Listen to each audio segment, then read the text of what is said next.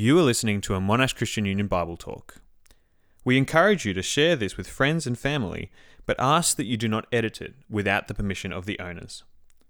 This Bible Talk is designed to supplement belonging to a local church with its teaching and community, not to replace it.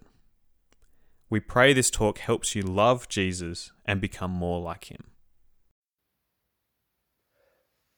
Well, if you're anything like my wife, you were probably just really bored after watching that video, but not me. My wife has no interest in space and stars and planets and all of that, but I love it. And I love watching that video where we know how big the Earth is, how long it might take to fly around it. And then our Earth is tiny compared to our sun. But our sun is tiny compared to some of those massive stars that we've discovered out there in space. And of course, they're tiny compared to the galaxies and the universe as a whole. It just blows my mind, just the epic scale of it. It's so hard. It's like trying to understand what infinity is.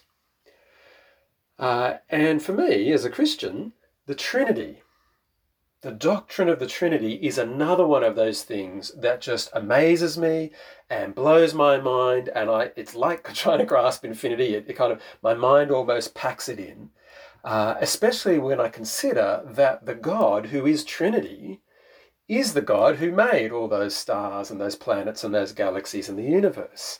He is surely greater than all of those. Now, this series of 3 talks, of course, we're going to be thinking about the Trinity over the next few weeks. And I want to be very upfront with you right away and say that the word Trinity does not appear in our Bibles. If you did a search of your Bible text, you will not find that word. That shouldn't alarm you. We often use words that aren't in the Bible to try and capture the Bible's truth. And this word, Trinity, is a term that Christians use to try to capture what the Bible teaches us about God. It's a shorthand way of saying 3 persons eternally existing as one God, right? A tri-unity, a Trinity. And you need to know that God is not a simple being. He is a complex, relational being. And I don't think it should surprise us too much that God is complex because, well, after all, he is God, isn't he? Now, where did the idea of the Trinity come from? It was not invented hundreds of years after Jesus by some church council or some Christian leaders somewhere. Anyone who tries to tell you that doesn't know what they're talking about. The reason we believe in a Trinity is because of Jesus himself. If you read through the Gospels, Matthew, Mark, Luke and John, and focus on Jesus, I think you will come to the conclusion that Jesus is God, as you listen to his words, as you watch his actions. And yet, Jesus often spoke about his Heavenly Father and the Holy Spirit, and it's clear that he was speaking of divine persons other than himself. And yet Jesus, as every Jew would in the first century, and even today, he would agree, there is only one God. Now, I'm hoping that we're going to make some real progress in our understanding of what God is like in the next 3 weeks, and actually what we mean when we talk about the Trinity. But before we get right into Bible verses and what we know, our first point is this: how important is this teaching? How important is this teaching? In the Focus Ministry, we spent 3 weeks in our small groups reading through John's Gospel, chapters 13 to 17, which is really the last teaching that Jesus gives his disciples before he's arrested and killed. It happens between the Last Supper and when Jesus washes the disciples' feet and his arrest in the Garden of Gethsemane.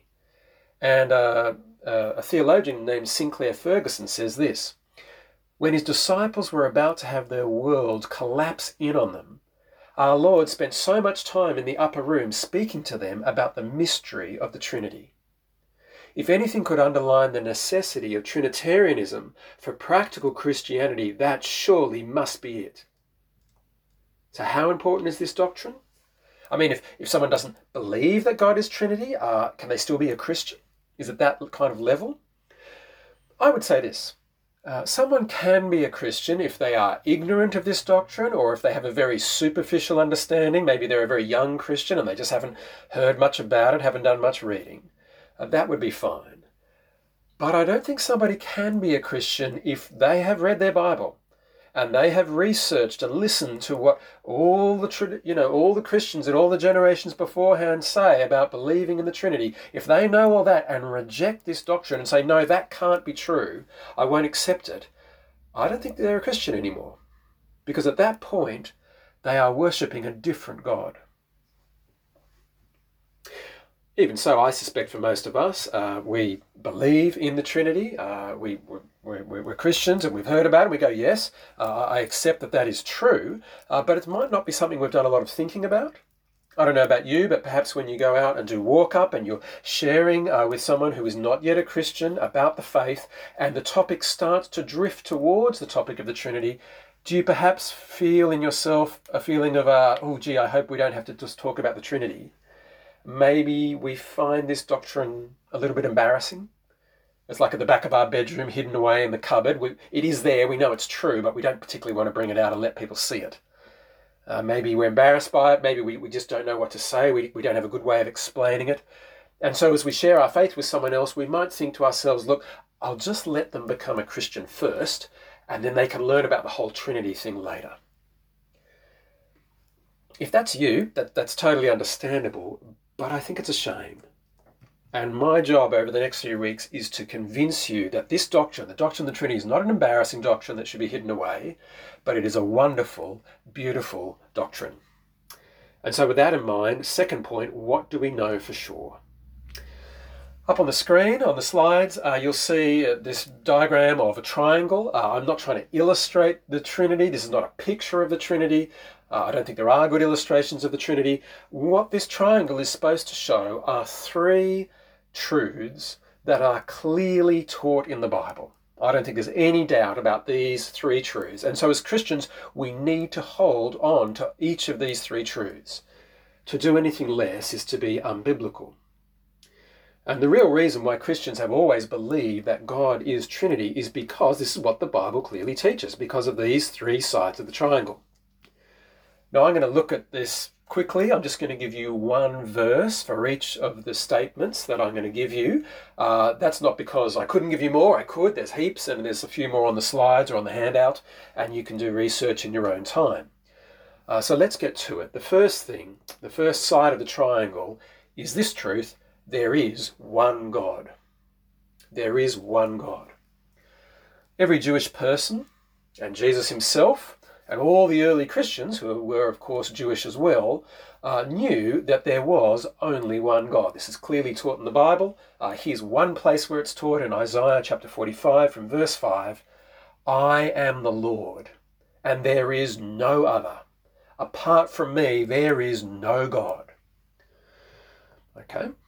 The second side of the triangle says that the three persons are fully God. That is, that the Father is God, the Son is God, and the Holy Spirit is God. So first of all, the Father is God. You see this idea in Ephesians chapter 1, verse 17, where Paul says, I keep asking that the God of our Lord Jesus Christ, the glorious Father, may give you the spirit of wisdom and revelation so that you may know him better. Actually, we see all three persons mentioned in that verse, but as far as it goes where it says God, who is God? God is the glorious Father. So the Father is God, but also the Son is God. There's a very strong verse in Titus chapter 2, verse 13, where we read, we wait for the blessed hope, the appearing of the glory of our great God and Saviour, Jesus Christ. The Father is God, the Son is God, the Holy Spirit is also God. So up on the screen is Acts chapter 5 from verse 3. You may remember this story. There's a young couple in the church. Their name are Ananias and Sapphira. They have recently sold some property, and they could do whatever they wanted to do with that money. They decided to keep some and give other amount to the church, which is fine. The only problem is they lied about it, and that they said that they had given the whole amount to the church. Verse 3. Then Peter said, Ananias, how is it that Satan has so filled your heart that you have lied to the Holy Spirit and have kept for yourself some of the money that you received for the land? Didn't it belong to you before it was sold? And afterwards it was sold. Wasn't the money at your disposal? What made you think of doing such a thing? You have not lied just to human beings, but to God. So at the start of that passage, you've lied to the Holy Spirit. At the end of the passage, you have lied to God. The Father is God, the Son is God, the Holy Spirit is God. And I really want to drill down here and make this clear. When we say each of these persons, these three persons, is God, we mean they are the full God. So to try and make that clear, imagine you had a set of balance scales. And imagine that these scales weigh godness. If you put one of the persons on one side of the scale, let's say it's the Holy Spirit, and on the other side of the scale, if you put the Father, the Son, and the Holy Spirit, all of the three persons, those scales would balance. They would balance. Why? Because the Holy Spirit is not a part of God. He's not 1/3 of God. He is the God of the Bible. He is Yahweh. And so is the Son, and so is the Father. So that's our second side of the triangle. The three persons are each fully God. The third and final side of the triangle says that the three persons are distinct. They're distinct from one another. That is, the Father is not the same person as the Son is not the same person as the Holy Spirit. They're distinct. And so to think about this, you might think about Clark Kent and Superman, right? Clark Kent and Superman in the superhero stories, they appear like they're different people. Sometimes someone might meet Clark Kent, sometimes they meet Superman, but they would never walk into a room and meet both at the same time, because actually, we as the readers know they're the same person. They may wear different outfits and have different mannerisms, but that's just an illusion. They're actually the same person, so you can't meet them both together. This is different to the three persons of the Trinity. The three persons of the Trinity are not all the same person wearing different masks and putting on some different mannerisms. They are distinct persons. You could walk into a room, if you like, and meet the three of them, and you actually see in the Bible the three of them interacting with one another, something that Clark Kent and Superman could never do. So here's an example, Matthew chapter 3 from verse 16. As soon as Jesus was baptized, he went up out of the water. At that moment, heaven was open, and he saw the Spirit of God descending like a dove and alighting on him. And a voice from heaven said, "This is my Son, whom I love. With him I am well pleased." So you see the three persons there, and actually interacting with one another, aren't they? God the Father is speaking from heaven about his Son. He is sending down his Holy Spirit to the Son, Jesus, who has just been coming up out of the water, having been baptized. So that's our third side of the triangle. The persons are eternal, they're distinct, they can relate to one another. And just before we leave this section of various verses, I'll just finish with one Trinitarian verse. There are some lovely verses in Scripture which just put the three persons on a level playing field, and without embarrassment mention the three of them all together. So a classic example would be from the Great Commission, which was read for us, Matthew chapter 28. Then Jesus came to them and said, "All authority in heaven and on earth has been given to me. Therefore, go and make disciples of all nations, baptizing them in the name," notice the singular, not names, "in the name of the Father and of the Son and of the Holy Spirit, and teaching them to obey everything I've commanded you, and surely I'm with you always to the very end of the age." These three truths on the triangle are equally foundational, right? We need to hold on to all three at the same time as Christians. It's not as though we begin with the idea that there's one God, and then later on we add on the other statements. And we certainly mustn't think kind of chronologically that way back in the beginning, God was just God the Father, and then at some point later in history, the Son and the Spirit appeared from somewhere. That's not true. God is and always has been and always will be three persons in one God. He is always the Father, the Son, and the Holy Spirit. These three persons in loving relationship with one another for all eternity. They've enjoyed and loved and honoured one another forever and ever and ever. And it is a beautiful thing. It is a beautiful doctrine. Okay. Take a deep breath. You're doing well. This is tough doctrine, tough teaching, but I think wonderful teaching, so stay with it. You might be sitting there going, okay, Dan, I see the triangle, I see the verses from the Bible, I believe you that those three sides of the triangle are true, but how? How can each of these things be true at the same time? My mind is struggling with this. Well, there's a couple of things to say. First of all, I want you to notice this is not just a straight out paradox, right? We're not just talking about something that's obviously contradictory. If I was trying to tell you that there is one God, but there are also three gods, I think that would just be an out and out contradiction. Or if I said, look, there's one person, but there are also three persons, that would also sound like a contradiction. What we are saying is something slightly different. It is nuanced and it's still hard, but we are saying there is one God who exists as three persons. Now that is mind-bending, mind-stretching, no doubt about it. It might make your brain hurt. I understand that. I struggle to grasp it as well. But it's worth realizing that there are things even in this creation, right? Even in this physical world that make our brains hurt and that are hard to grasp. I mean, if you're doing science here at university, or if you have memories, hopefully positive memories, but perhaps they're nightmares, I'm not sure, of physics from your high school days, you might remember learning something about the nature of light. The nature of light, as physicists and scientists have studied it, is that it sometimes behaves as though it's a wave, and sometimes it behaves as a particle. And you might think, well, which one is it? Because those things are quite different, a wave and a particle. But when you do the science and you look at the evidence, the answer is, well, it's kind of both. It seems to be both at the same time. And there's no easy way to explain how that is the case, but that is where the evidence points. Light behaves both as a wave and as a particle. And I just want to say that if there's something in this world which we find hard to grasp, is it really that amazing that the God who made this world is at least as complicated as that, if not more, right? That doesn't sound unreasonable to me. I mean, he is the God who said, let there be light. This light, that is both a wave and a particle. If he made something so complex, would he not be more complex? I think that's fair enough.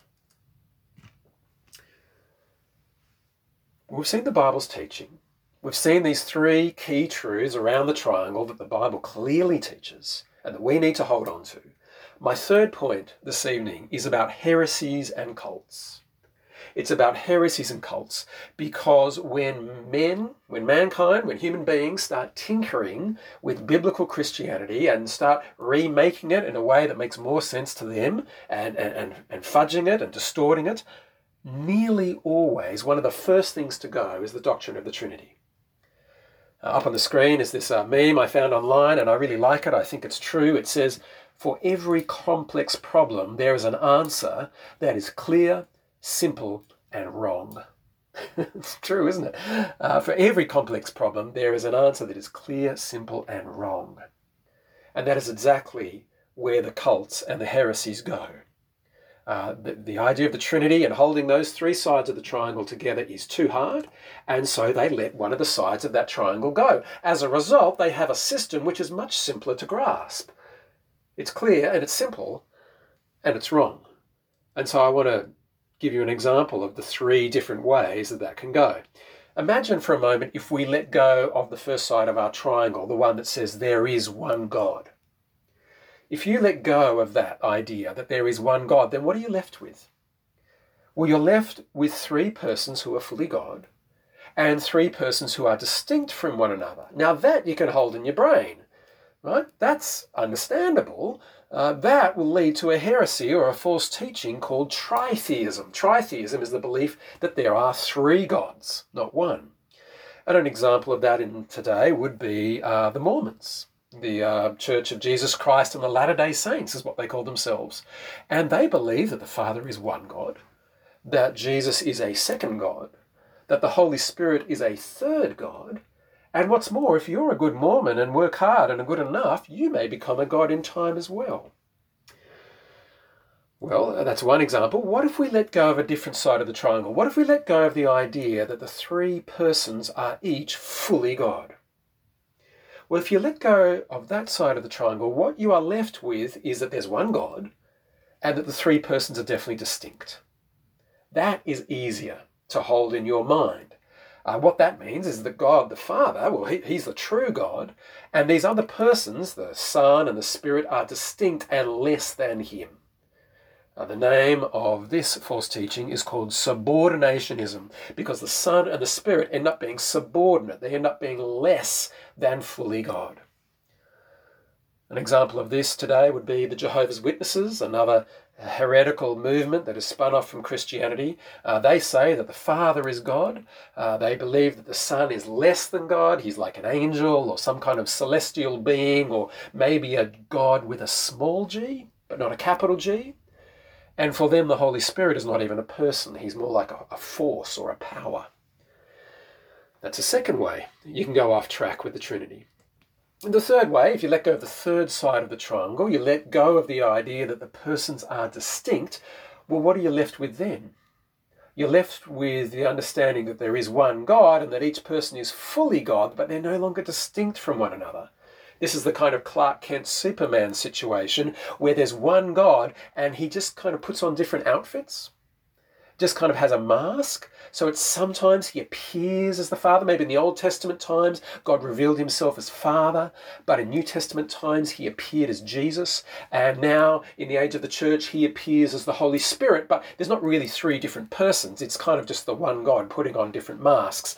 That's why this false teaching is called modalism, because God is just expressing himself in different modes.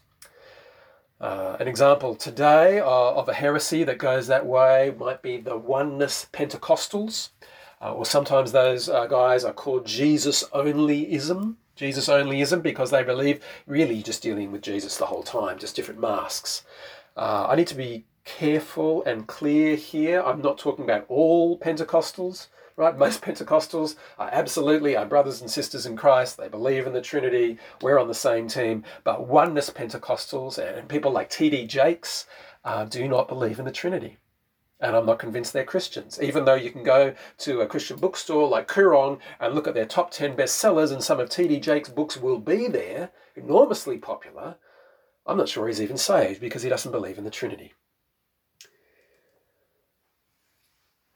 By letting go of any one side of that triangle, these false groups, I guess the positive is they stop their brain hurting and they come up with a new idea about God that is clear and simple, but wrong. And we can't do that. We can't go there. The whole point of Christianity is that we know God, not just know things about God. I mean, we really get to know him. We have a relationship with him as he really is. And so we need to listen to what he says about himself. If he has revealed himself as one God with three persons, we need to take that. We need to accept that. That's the God we have a relationship with. Whew, well, you're doing very well. We're in our last part of the talk now, and I think for some of you this is going to be the most helpful part of the talk. What I want to do now is change gears, and I want to come at the whole doctrine of the Trinity from a different angle, and perhaps a more helpful angle for some of you. Because really, the Trinity is not a super complicated maths problem that you need to try and solve. And I'm really sorry if so far in the talk that's what it sounded like. This is not like, what's the square root of -1? Go and work that out. No, it's not a complicated maths problem. The Trinity, the doctrine of the Trinity, is a beautiful revelation about a wonderful God that should take our breath away and lead us to worship. It's a beautiful revelation about a wonderful God that should take our breath away and lead us to worship. And so I want you to kind of imagine this. Imagine that for some reason, I don't know why, but imagine for some reason you have never seen a car before. Right? Maybe you've been in a coma your whole life until tonight, and after the talk, as I'm going home, you see me go and get into my car, and just as I'm opening the door, you come up to me and you say, Dan, what is this beautiful thing? Because you've never seen a car before. What is it, and what does it do? I think there are two different ways that I could try and explain to you what a car is and what it does. The first way, I could pop the bonnet up, and I could bring you around and you look under the bonnet, and I could talk to you about the engine and the pistons and the fuel pump and the fan belt and the radiator and the alternator and the carburetor. And if I knew how all those things work, I could try and tell you about the engineering and how this all goes together and what it does. And in a way, that's what I've been trying to do so far in tonight's talk. I've tried to pop the bonnet and show you the workings and show you why we believe God is a Trinity. But there is a second way I could explain to you what a car does. I could say, you know what? Don't worry about that. Close the bonnet, jump in the passenger seat side. I'll jump in behind the wheel and I'll take you for a drive, right? And even if I can't explain exactly how all the inner workings under the bonnet work, I can still take you for a drive and you're going to sit there and go, wow, cars are great. This is amazing. And so that's what I want to do now in the last part of this talk. I mean this with utmost respect. Let's jump in the Trinity and go for a spin. And I'm going to do that in 3 ways. Final point, our wonderful Trinity. Our wonderful Trinity. And the first of the 3 is this. The doctrine of the Trinity shows us that our God is unique. Truly, there is no one like our God. He's not a human being, right? It's not as though you get a human being and you pop them on the photocopier and you kind of make a few copies and you keep going large and large and large and large. And that's, what God's like, kind of like human, but bigger and better. No. Our God is completely different to us. He's completely different to anything in the creation that he's made. There's nothing in this world that you can look around and you go, oh, that is also, a Trinitarian. No, it's not. He is decidedly other. He is transcendent. He's different to us. And so there's no appropriate analogy of him. All the common analogies that we use of the Trinity all fall short. We can't really say, well, he's like the sun and the sun rays and the warmth that you feel on your skin from the sun. You can't say, well, it's like me. I'm the son of my parents, but I'm also a husband and I'm also a father. I'm one man with these 3 different roles. No, that's modalism. He's not like ice and water and steam. Our God is unique. And that's how it should be. That's beautiful, right? Our God is one of a kind. As he said in Isaiah, there is no one else like him. That's a good thing. So don't be embarrassed about this doctrine. It's a wonderful truth. Second thing I want to say is our God is love. Our God is love. You might be familiar with the verse from 1 John chapter 4, verse 16, where it says, God is love. What does that mean? It doesn't mean that God is loving, that he's kind, he's compassionate. He certainly is those things, and it would certainly encompass that. Yes, he is a loving God, but it doesn't say God is loving. It says God is love. It's saying this is who God is. This is foundational to his being. He is love. So let's push a little deeper on this verse.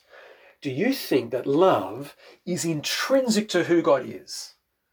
Do you think it's essential to his nature? I hope your answer is yes. I think that's what that verse is saying. But I want you to think about that for a moment. Before God created everything, right? Before Genesis chapter 1, who was there for God to love? I mean, how could he have a loving relationship with anyone if there was no one there for him to have a relationship with? Can you see that only a Trinitarian God can be defined by his love? Because Father, Son, Spirit have been loving one another from all eternity. And I actually think this is a catastrophic problem for every other worldview and religion. As an example, think about Islam. Right? In Islam, their God, their so-called God, is named Allah. And Allah is not the same God as in the Bible. Right? Sometimes people try and tell you that all the major world religions are basically teach the same thing and basically worship the same God. It's not true. Muslims know that they do not worship God as Trinity. They're quite clear on that, and we know that we do.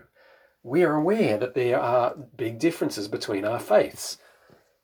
Muslims don't believe in the Trinity. For them, Allah is not Trinitarian. Allah is just one, solitary, single, alone. What that means is that if Allah was true, and he did make all of this world, then you think about Allah before the moment of creation. Allah would have had no one to be in relationship with, would he? There would have been no one for him to love. For Allah, love and relationships would be an experiment. Something new to try, something that is not essential to his nature, something that is not the way he's always been. This would be an experiment. Let's create the world. For the first time, let's have something else that I could relate to, and we'll give this whole love and relationships thing a try. Love is not essential to Allah's character. It is not who he would be in eternity in himself.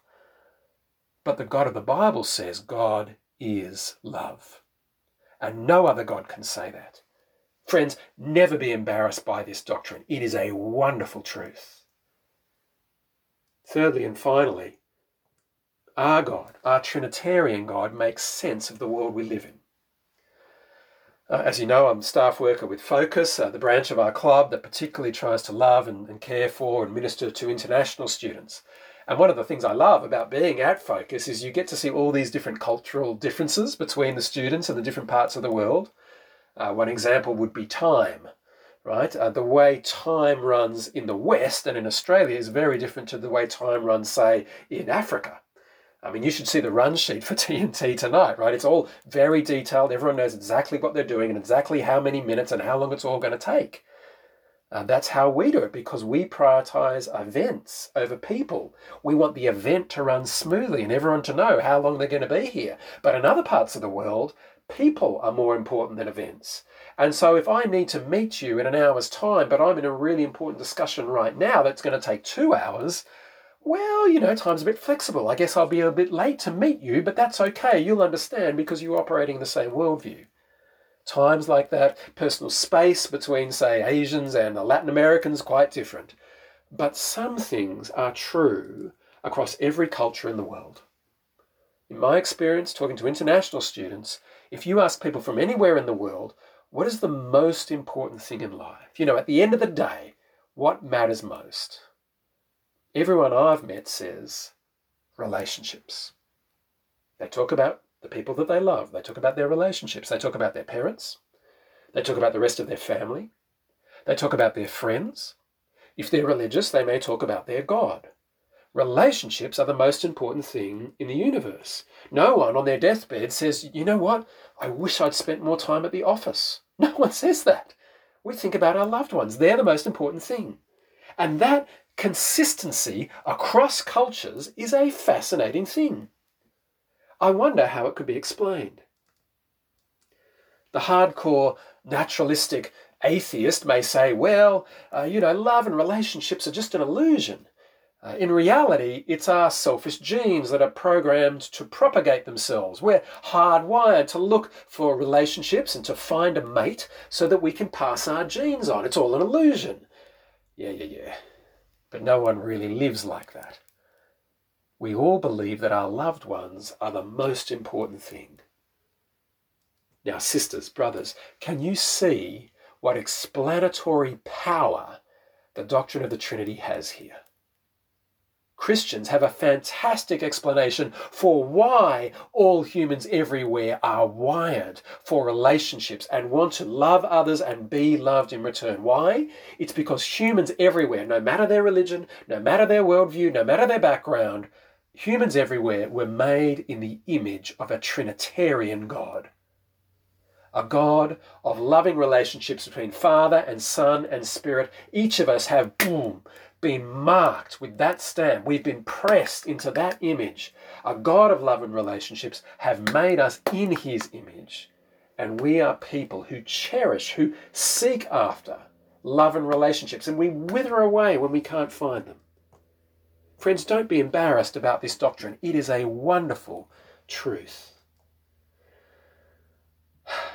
Well, that's enough for tonight. We're going to go deeper on the Trinity in the next couple of weeks, but I hope already you're beginning to feel a little bit of a buzz and see why this is not just dry doctrine. This is not just a complicated maths problem to solve.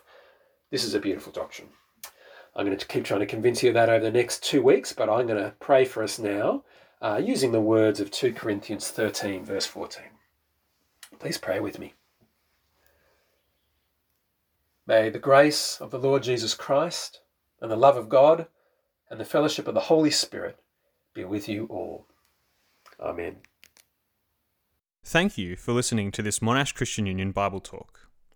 We long to see everyone at Monash University know a disciple-making disciple of Jesus Christ. If you have been blessed by this ministry and would love to support Monash Christian Union, you can do so via the link in the podcast description.